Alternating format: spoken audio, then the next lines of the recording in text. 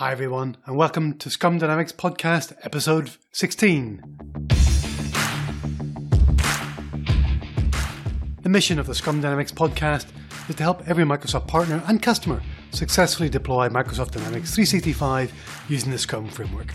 Why? Well, because it's all downhill once you start using Waterfall. Hi, my name is Neil Benson, and I'm joined in this episode by my co-host, an Irishman with a very particular set of skills, Dermot Ryan, to discuss the last two events in the sprint review and the sprint retrospective. We're going to discuss the format of each of these events, who should attend, how to run them, how to tailor them for Dynamics 365 projects so you can get the most out of them. Just before we dive in, I wanted to thank our sponsor for this episode, the Dynamics 365 User Group. D365 UG is the member-driven user community whose aim it is to maximize the value to individuals and organizations using Microsoft Dynamics software. They've got educational programs, conferences, online forums, local chapters and lots more. A lot of their content is available for free and the rest for an embarrassingly small annual subscription. Along with several dozen other Microsoft MVPs, I'm getting ready to head to Phoenix on the 15th of October for the annual D365 UG Summit, which is their flagship conference and my favourite IT conference every year. You can still register at d365ugsummit.com/register. And just before we get started, I want to let you know about a little issue we had with Dermot's audio for the first couple of moments of this podcast episode. I had to edit the first few minutes until it cleared up, so thanks for your patience there. Let's get it started. Hey Dermot, how you doing? I'm great, Neil. How are you doing? I'm good. I had an exciting weekend this weekend. I'm thinking about a new Scrum Dynamics training course focused on user stories. And I was going to set it around a university. That's my example client who's building a CRM system. So I was at the Scandinavian Festival here in Brisbane at the weekend. It was a lovely day. It's 28 degrees in the sunshine. One of the stalls there is the local Lego store who is selling some stuff. So I got myself a Harry Potter spider who's chasing Harry and his friend Ron. So we have a big spider and loads of little spiders, just in case I ever need to talk about bugs in that training course. So I can illustrate my presentation, of course, with some Lego figures. That was a nice purchase at the weekend.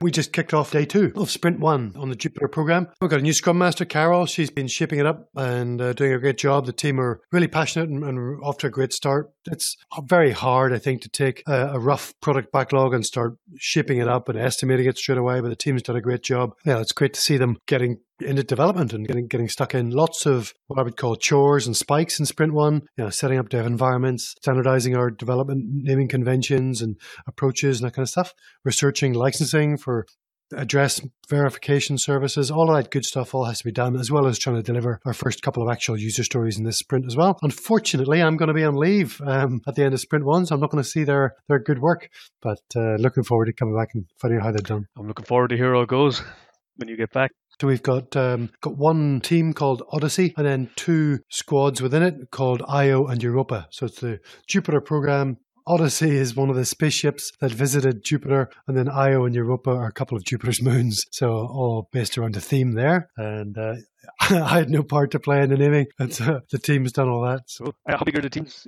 How big are the teams? The teams are 5 devs in one team and 6 devs in another. All right, so they're a decent sized team. That's good. Yeah. Carol and a DevOps engineer, myself, are outside of those squads, but we're part of the Odyssey team. What would you like to discuss in this week's podcast episode, Dermot? So we were thinking we would discuss the sprint review, and then later on we will discuss the sprint retrospective. So 2 really important ceremonies in a sprint. Oh, yeah. So how does that sound? Yeah, well, they normally run back-to-back in my sprints, so good idea to approach them back-to-back in this episode. Exactly. Okay, so will we get started? Yeah, sure. So the sprint review, what is it? It's held at the end of every sprint to inspect the increment and adapt the product backlog if needed. So that's the formal sentence in the Scrum Guide. So what does that mean? Well, what it means is that the Scrum team and all the stakeholders come together and they'll collaborate about what was done in the sprint that's just finishing. So this review is usually held, actually it's nearly always held on the last day of the sprint. So if you have a 2-week sprint, it's held on day 10. It's an informal meeting. It's not a status meeting. it involves the stakeholders in the Scrum team coming together, looking at what was done, looking at what wasn't done. The dev team will present the increment to elicit feedback on what was done and foster collaboration with the customers and with the stakeholders. Usually the reviews I'm involved in, I get the product owner to introduce what was done and what wasn't done. Usually they will speak good idea. to the sprint goals. I've been, especially in new teams, what they tend to do is each engineer will go up and say, well, I built this little piece and I built this little piece. And to the customer, that means nothing. The analogy I try to give the Scrum teams is imagine you're buying something off the App Store, a new application on iTunes, and you want to test it first. And then the engineer comes up, well, I wrote this cool little iOS script. And as an end user, you really don't care about that little script. You want to know what was the feature. So that's the analogy I give to the Scrum teams and go, think of the customer and what value they're going to get and give a unified presentation of the done increment. So if you built the feature, show them the feature. Don't show them the script that makes that feature work. Show them the actual working product. That really changes their mindset and focuses them on, right, we really got to deliver value here.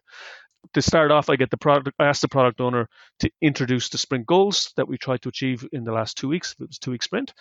To then talk about what was done and what wasn't done. And then the dev team generally display or show the done increment, i.e. the features, not just the scripts that they wrote. And then we get some feedback, some back and forth. There's usually some questions and answers of the stakeholders. And then we'll collaborate on, okay, going forward, the trajectory that we're taking with this product, is that what we want? Yeah. So you will inspect the product backlog and say, well, what direction are we taking? The product owner may speak to how the project is going as a whole, with your epics and your timelines out to the future. What's the budgeting like? Are we on target? Are we under target?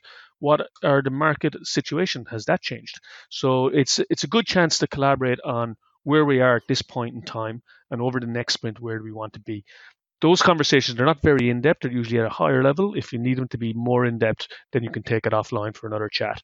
So it's really where we're at, but it's not a status meeting. You do want to show done increment and you do want some feedback back and forth. So when you say it's not a status meeting, are you ever looking at maybe a release burn down chart to show where you are against where you thought you might be? Or is that too much of a status meeting if you start to go into that kind of detail? I'm okay for the product owner to do that because the product owner owns that relationship with the customer and the stakeholders.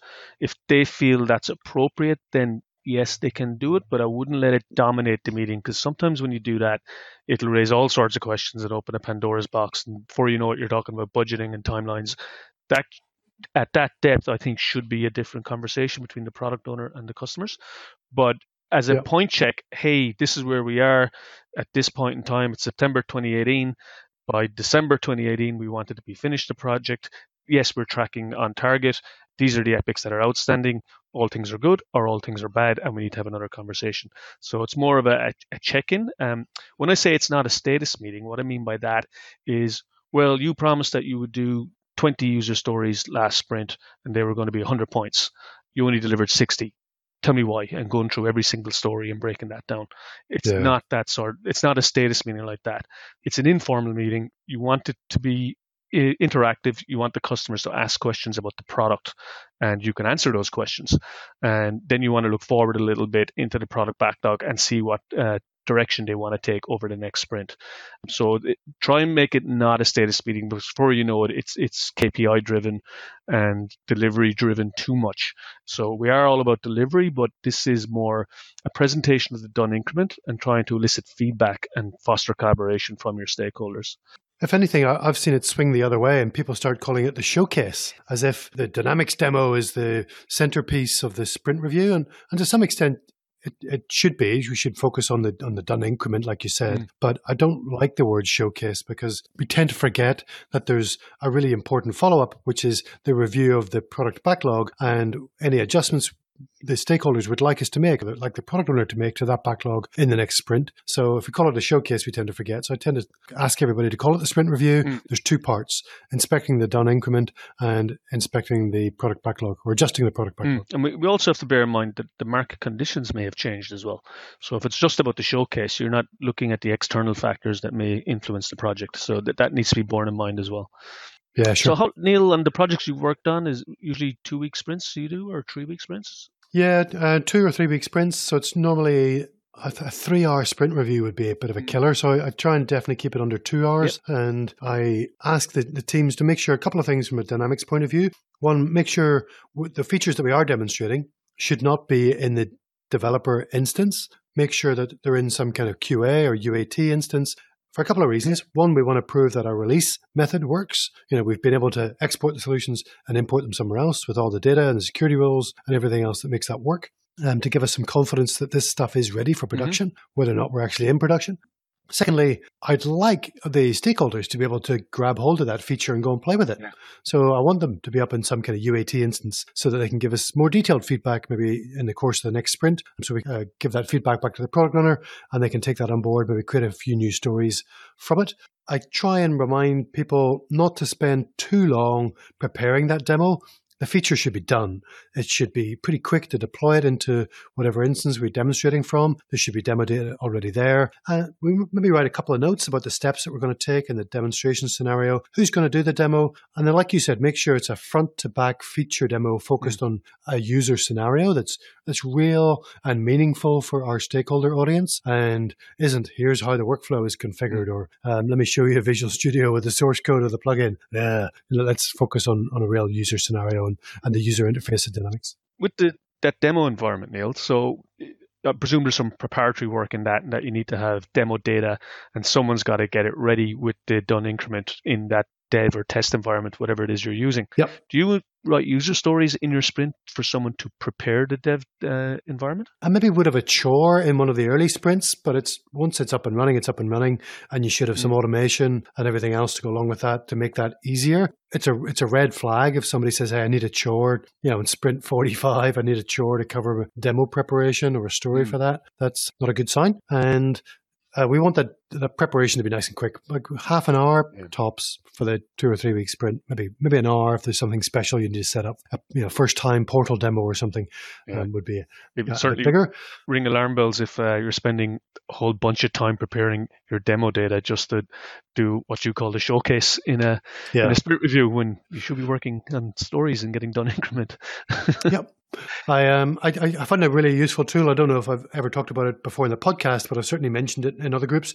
A website called fakenamegenerator.com, where you can generate up to 100,000 sample customers, and you can choose about 30 different attributes: first name, last name, addresses, social security numbers, credit cards, username, passwords, email addresses. It's all completely fake data.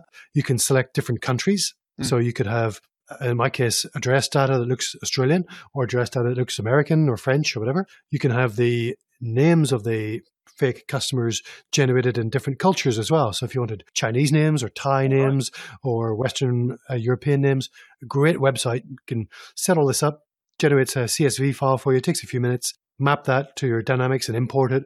And now you've got real looking demo data to play with. Yes. It's great for charts and dashboards where you want to query by state and you want to say, oh, look, there's 214 people in Queensland, and you don't have to sit and type all those records in. And importantly, you don't have to use real production data, which sets off alarm bells for lots of risk managers and governance people to see developers playing about with production data. And Neil, I remember when I was doing sprint reviews, and when I was a consultant, I'd sometimes have to show a certain feature that was built in the done increment, and that would require different users logging in. And I'd run into the problem with Chrome in that it would cache the user that I was logged in as. So with different user permissions, I couldn't log in as a different user. I understand you have a workaround for that. Yeah, so you're right. It's great to be able to demonstrate the features as the user that we're going to be impersonating. So what I tend to do is log in with a test user using that security role. The downside is if you want to demonstrate 3 or 4 different features from 3 or 4 different user roles, perspectives, then you need to log out of Dynamics, log back in again, and set all that up, or have in private sessions running with Chrome, Firefox, and Edge. After 3, you probably run out of browsers. So Chrome has a really nice feature called the people feature. So if you go into the settings area, you can set up different people in your browser, and therefore you can log in as James, John, and Mary, and Sue, and they all have different security roles in Dynamics, and that's really nice. You can have those different people in different tabs, and it's really nice, seamless kind of switching between them. So there's a great tip of the day on the Dynamics CRM tip of the day website. Yeah. Tip number 864 covering that. It's called Use Multiple Personas in Chrome. Great feature for doing demonstrations, whether it's pre-sales or in your sprint review. That'd be really useful. Yeah, I could see. I wish I had that back when I was a consultant, Neil. Yeah. I don't use it enough. So good tip. I've seen people use it really well. So who do you usually invite to your sprint reviews? I'm really relaxed about that. And I think it's, to be honest, it's somewhat the product owner's decision who to invite, which of the stakeholders. It could be very senior people. It could be super users. It could be the actual users who maybe are going to be doing UAT soon. I don't mind. I just really encourage people who are going to give feedback to be there. That might mean the product owners decided to invite a few, maybe let's call them negative people who are pretty critical of the project, who are a bit skeptical of Dynamics. And we want to try and show them the benefits of the system and the new user interface that we've spent some time configuring for them, and try and win over their hearts and minds with a couple of early demonstrations and get their feedback. I like to do that, as well as some of the champions as well. So whether those are some trainers, business leads, different departmental heads, I think everybody's pretty welcome to my sprint reviews. How about you, Dermot? Do you limit it, or do you invite everybody along? Just like you said, with regards to stakeholders and customers, I'll leave that up to the product owner who he or she would like to attend, and they can extend those invites. But we had some debate 2 weeks ago in one of our retrospectives, because we have so many teams, we do scaled Scrum. And in the scaled retrospective, it was like, does everybody have to be at the sprint review? Because we've broken up into logical sections in our tribe, and in one logical area, we have 4 Scrum teams who are working on one product backlog. Do they all have to be there? Because you're getting into the dozens of people. So some people felt no, that they shouldn't have to be there, but the overwhelming majority felt that yes, they should. Everyone should be there. And we've broken it up with 4 Scrum teams. Each Scrum team gets 30 minutes each with everybody in the one room. We have a very large room, and the idea is that all the teams can see what the other teams are working on, and we should be coming together with one done increment. We're not all releasing 4 different increments, because we have one product backlog and we have one customer. So we need a united voice for that. And with that, we would like all the engineers there so that they're all across everything that's being done. Sometimes with something that large, engineers will tell you they know what the full done increment was, but they may not. So we would like them all to attend. Likewise, we would like all the area product owners and the head product owner to be there. Again, I'm delving into scale Scrum, some terminology with chief product owners and area product owners, and there's a lot of debate about who they are and should they even exist. So we might cover that in another podcast, Neil. But we would like the product owner and his or her assistants or area product owners to be there as well. Purely because if they're an area product owner for a Scrum team, they can introduce better what they were working on and answer Q&A. And the area product owner is there to manage the chief product owner is there to manage the stakeholders and the customers. But I think my opinion is that all the engineers should be there to see the done increment working as a united front. And what we also do is, because we have so many people and so many moving parts and so many Scrum teams, that the day before the sprint review, we all come together for just 30 minutes and we do a prep.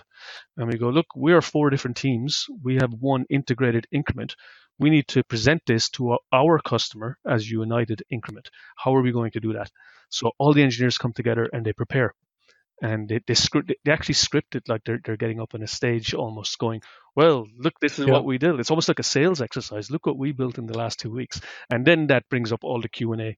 And you have all the SMEs in the room for the Q&A that comes back from the customers and the stakeholders. So it's really interactive, and it becomes quite a lively session when you prep for it. And when you're all on the same page. So it's pretty good. Good.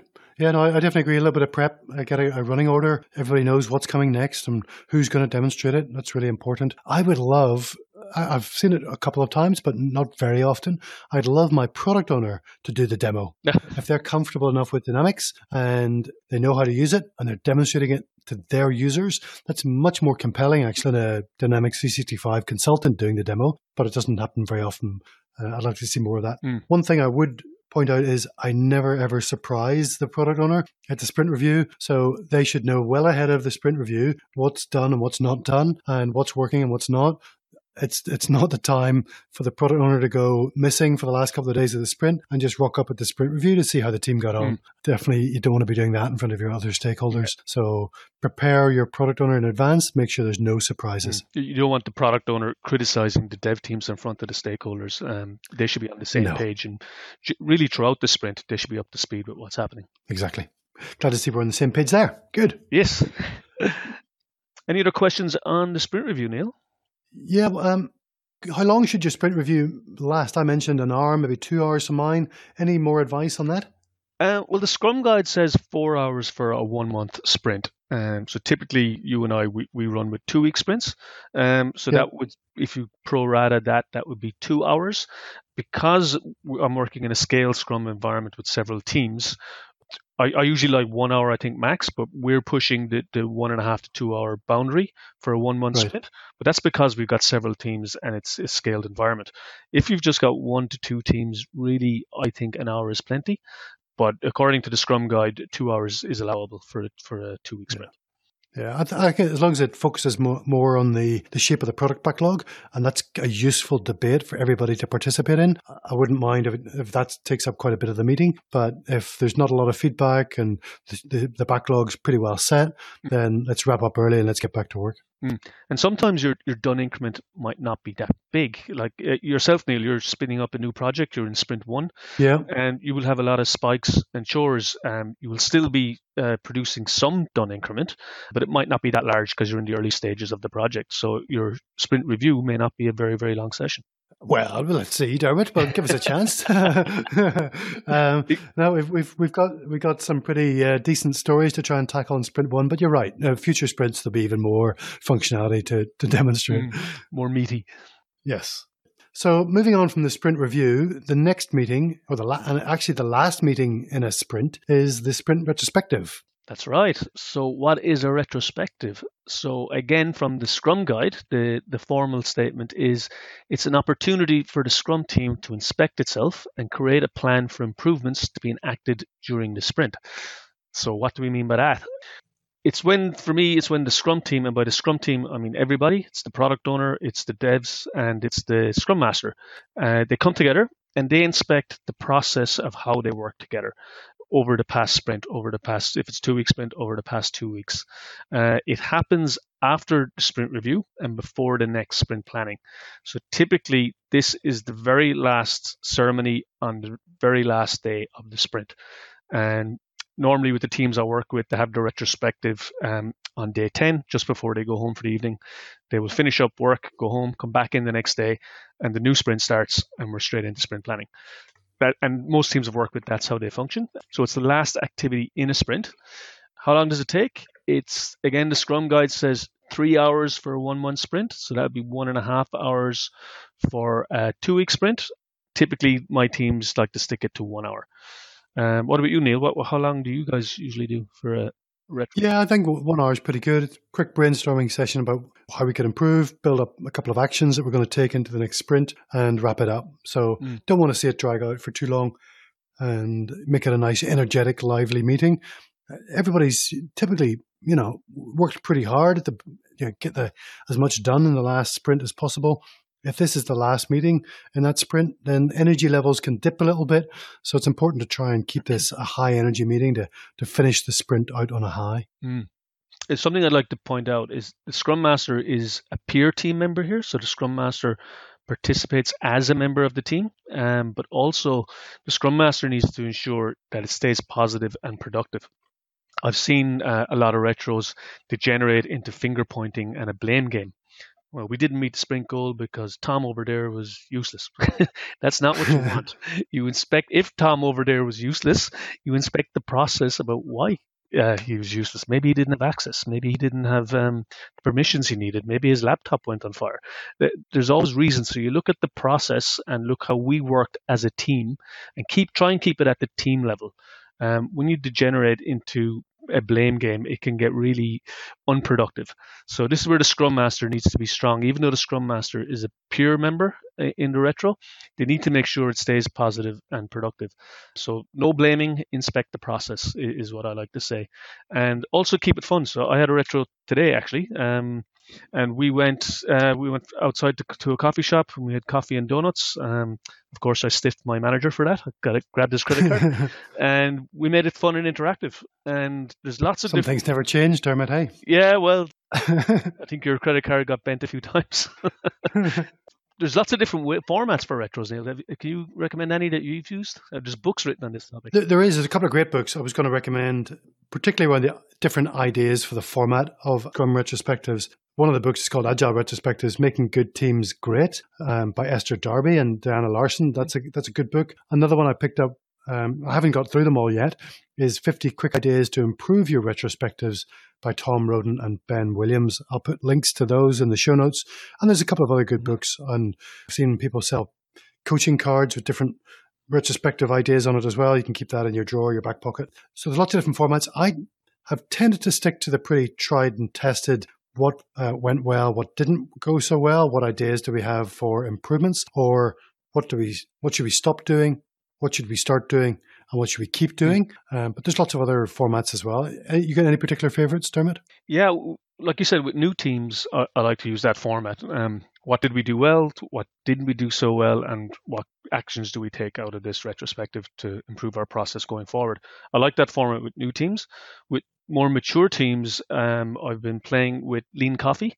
So with Lean Coffee is that everyone comes in, we sit around the table, we give them post-it notes, everyone writes out maybe 3 items that they would like to discuss on 3 or 4 different post-it notes. We put them all up on a wall, and then we do dot voting. So everybody might get 2 or 3 votes. And you just put a little dot on any post-it note that you would like to discuss. So if at the end of that session, it'll only take you 5 to 10 minutes.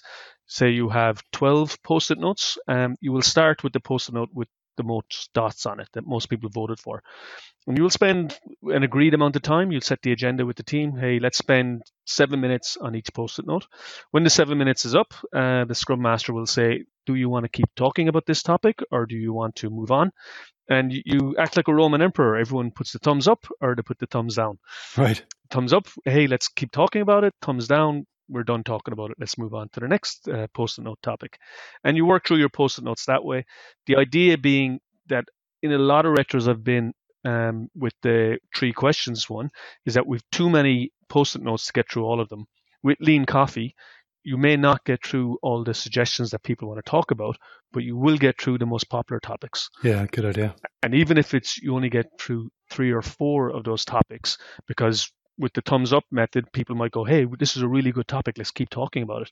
That one topic could take 20 minutes, which is okay.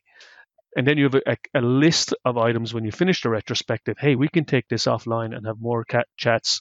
Hey, let's go for coffee. Let's go for lunch. Let's chat about these other items that came up. So with more mature teams, I really like the Lean Coffee aspect, because you can deep dive into issues that are really, really bugging the team that they want to fix. Have you ever used that, Neil? Yeah, good. I've used similar things, maybe not in a retrospective, but maybe in some kind of brainstorming workshop for sure, just to focus on what everybody thinks are the most important ideas, right? So that kind of voting method to figure out what everybody's shared priorities are seems to work pretty well. And at least the topics that most people wanted to talk about get discussed first and nothing gets left behind. So good idea. Thanks, Dermot. Yeah, and one thing with the retro, Neil, that I think is important that sometimes people forget, especially when they do Lean Coffee, is that, hey, now we've had our chat, let's get back to work or go home or do whatever we're going to do. And they forget to take the action points away. I find it important when we're doing the retrospective that I'll actually write down on the whiteboard or on Confluence, if we're using a digital method, the actions as we come up with them throughout the retrospective. Yeah. So at the end of the retrospective, we may have 7, 8, 9 action points. And usually people will discuss who wants to take that action. And a lot of times we will create user stories or chores and bring them into the next sprint or the next 2 sprints so that we can track them and make sure that those actions get worked on. Yeah, I was going to ask you how you handle that. So that's exactly what I do as well. So quite often, you're right, it's a chore, it goes into our backlog, somebody works on it, or maybe it's something that a chore doesn't apply. So it could be, let's improve our definition of done and let's add a criterion to that. That's a new practice we want to apply to maybe just a sprint or 2. We want to experiment with that new criterion or definition of done to see if it does give us the results that we're hoping for. But that didn't require anybody to go and do a particular task. So a chore doesn't work for that. Yeah, that can range everything from improving our DevOps, to do some more automation. It could be improving our definition of done to maybe one of the ideas we had was to introduce a peer review step to try and make sure that the software is better quality and it's also better known within the Dynamics team. So we get more people more familiar with the features. And when it comes to the person in the team who does most of the testing, hopefully there's no bad feedback by the time it gets to them as well. Because we quite often find that the person or people doing the QA towards the end of the sprint tend to get loaded with a lot of stories because people were finishing stuff towards the end of the sprint rather than at a steady state throughout the sprint, and we weren't getting through all the testing we'd love to do. So bringing in that peer review step was an idea that came out of one of the retrospectives to try and improve the quality and make sure there's no bugs during the sprint. Great. And that would be in your definition of done, which you've reviewed into Retro. Yeah, exactly. We'd update Jira or update Visual Studio with that new column to say this is a new step, a new status for the life cycle of the story. So it can't get to done until the QA status has been satisfied. Cool. One method we use to see how we're tracking with our action points out of a retro is that at the next retro, we will open that retrospective by going, hey, what were the action points that we had 2 weeks ago? And we'll bring them up. We'll bring up the notes from the last retrospective and go, well, what have we done with these? Oh, we created chores and they were actioned, or we created chores and they were put on the backlog, or you know what, that's no longer necessary. We don't need to do that anymore. Or, hey, we did nothing. We need to look at this again. So I find it really good to open your retrospective with a look back at the previous retrospective and see what action was taken. That's a sign of a good team being accountable. So absolutely. One question I was going to ask you, one of the things we're thinking about experimenting in this new project that we're kicking off is we're going to do the sprint review in the morning. It's a Tuesday morning. The sprint planning for the next sprint is going to be in a Tuesday afternoon. Now, normally I would say hold the retrospective in between those two, maybe lunchtime. Like you said, go out for coffee and donuts or go out for a picnic or have it over lunch. Great way just to break it up and make sure it's not a stuffy work meeting. But one of the things we're thinking of is that's going to be a really intense day, especially the first few sprints in the project. What we're going to do is hold the sprint retrospective on the Wednesday morning after everybody's gone home, had a nice early afternoon on Wednesday after sprint planning, and start the next sprint with a retrospective looking back at the previous sprint. I don't know if you ever tried delaying your sprint retrospective for a day or two to give people a little bit of distance from that previous sprint. Sometimes you can look back with a little bit more clarity rather than doing an immediate retrospective right at the end of your sprint. Have you ever tried that? Any thoughts? My preference is to have the retro as the very last ceremony so that when you go home and come in the next day and you do the sprint planning, it's a new sprint. The old sprint has been done and you're starting fresh on a new start. Okay, well, we're going to try it. We're going to try it doing the next day. I think that's enough distance overnight without being, like you said, too far away from the previous sprint. And hopefully, although we've done the sprint planning for sprint 2, people haven't got really into sprint 2. They haven't started doing development yet. So we still have a little bit of a mindset where we can look back on sprint 1.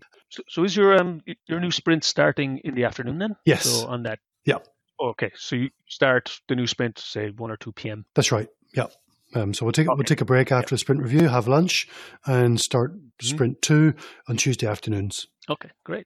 One of the things I like to do for the sprint retrospective, because we're focusing on inspecting the process of building the software, some teams like to invite the product owner along. Some teams don't. They think it's a safe space for the team when the product owner is not there, and they can reflect a little bit on their own practices and admit their mistakes to each other. Whereas if the product owner is there, particularly in a Dynamics project where the product owner is your client and you're a Microsoft partner team delivering for a client, to air your dirty laundry in front of your client, there's a lot of consultants not comfortable with that. So we ask the product owner to take a break and let the the development team, facilitated by the Scrum Master, run the sprint retrospective by themselves. Right. Other teams, very happy to have the product owner in there. What's been your experience of inviting and not inviting a product owner to the sprint retrospective? Great question, Neil, and a tricky one because I've come across that exact scenario in a project I worked with. So the sprint retro is for the Scrum team, and the Scrum team includes the product owner. So the product owner needs to be there. We're inspecting the process of how we work as a team, and part of that process is how the dev team interacts with the product owner. There may be a problem there that needs to be looked at. And if the product owner isn't there, you're only getting one part of the story, and decisions can't be made that may involve the product owner. So really, the product owner does need to be there. But back to the other part of your question, which was it's in a client relationship, a consultancy client relationship, which you're involved in quite a lot, Neil. The team may want to have an offsite so that they can speak more freely. Well, my answer to that is the product owner should be seen as part of the Scrum team. It should be a safe environment. You should feel free to speak safely, as should the product owner. And if it's not a safe environment, then the Scrum Master needs to have a look at that and say, well, why isn't it a safe environment? Why do people feel the need to air their dirty laundry somewhere else? So that's a bigger issue is coming to the surface. And that's something that could be even discussed in the retrospective.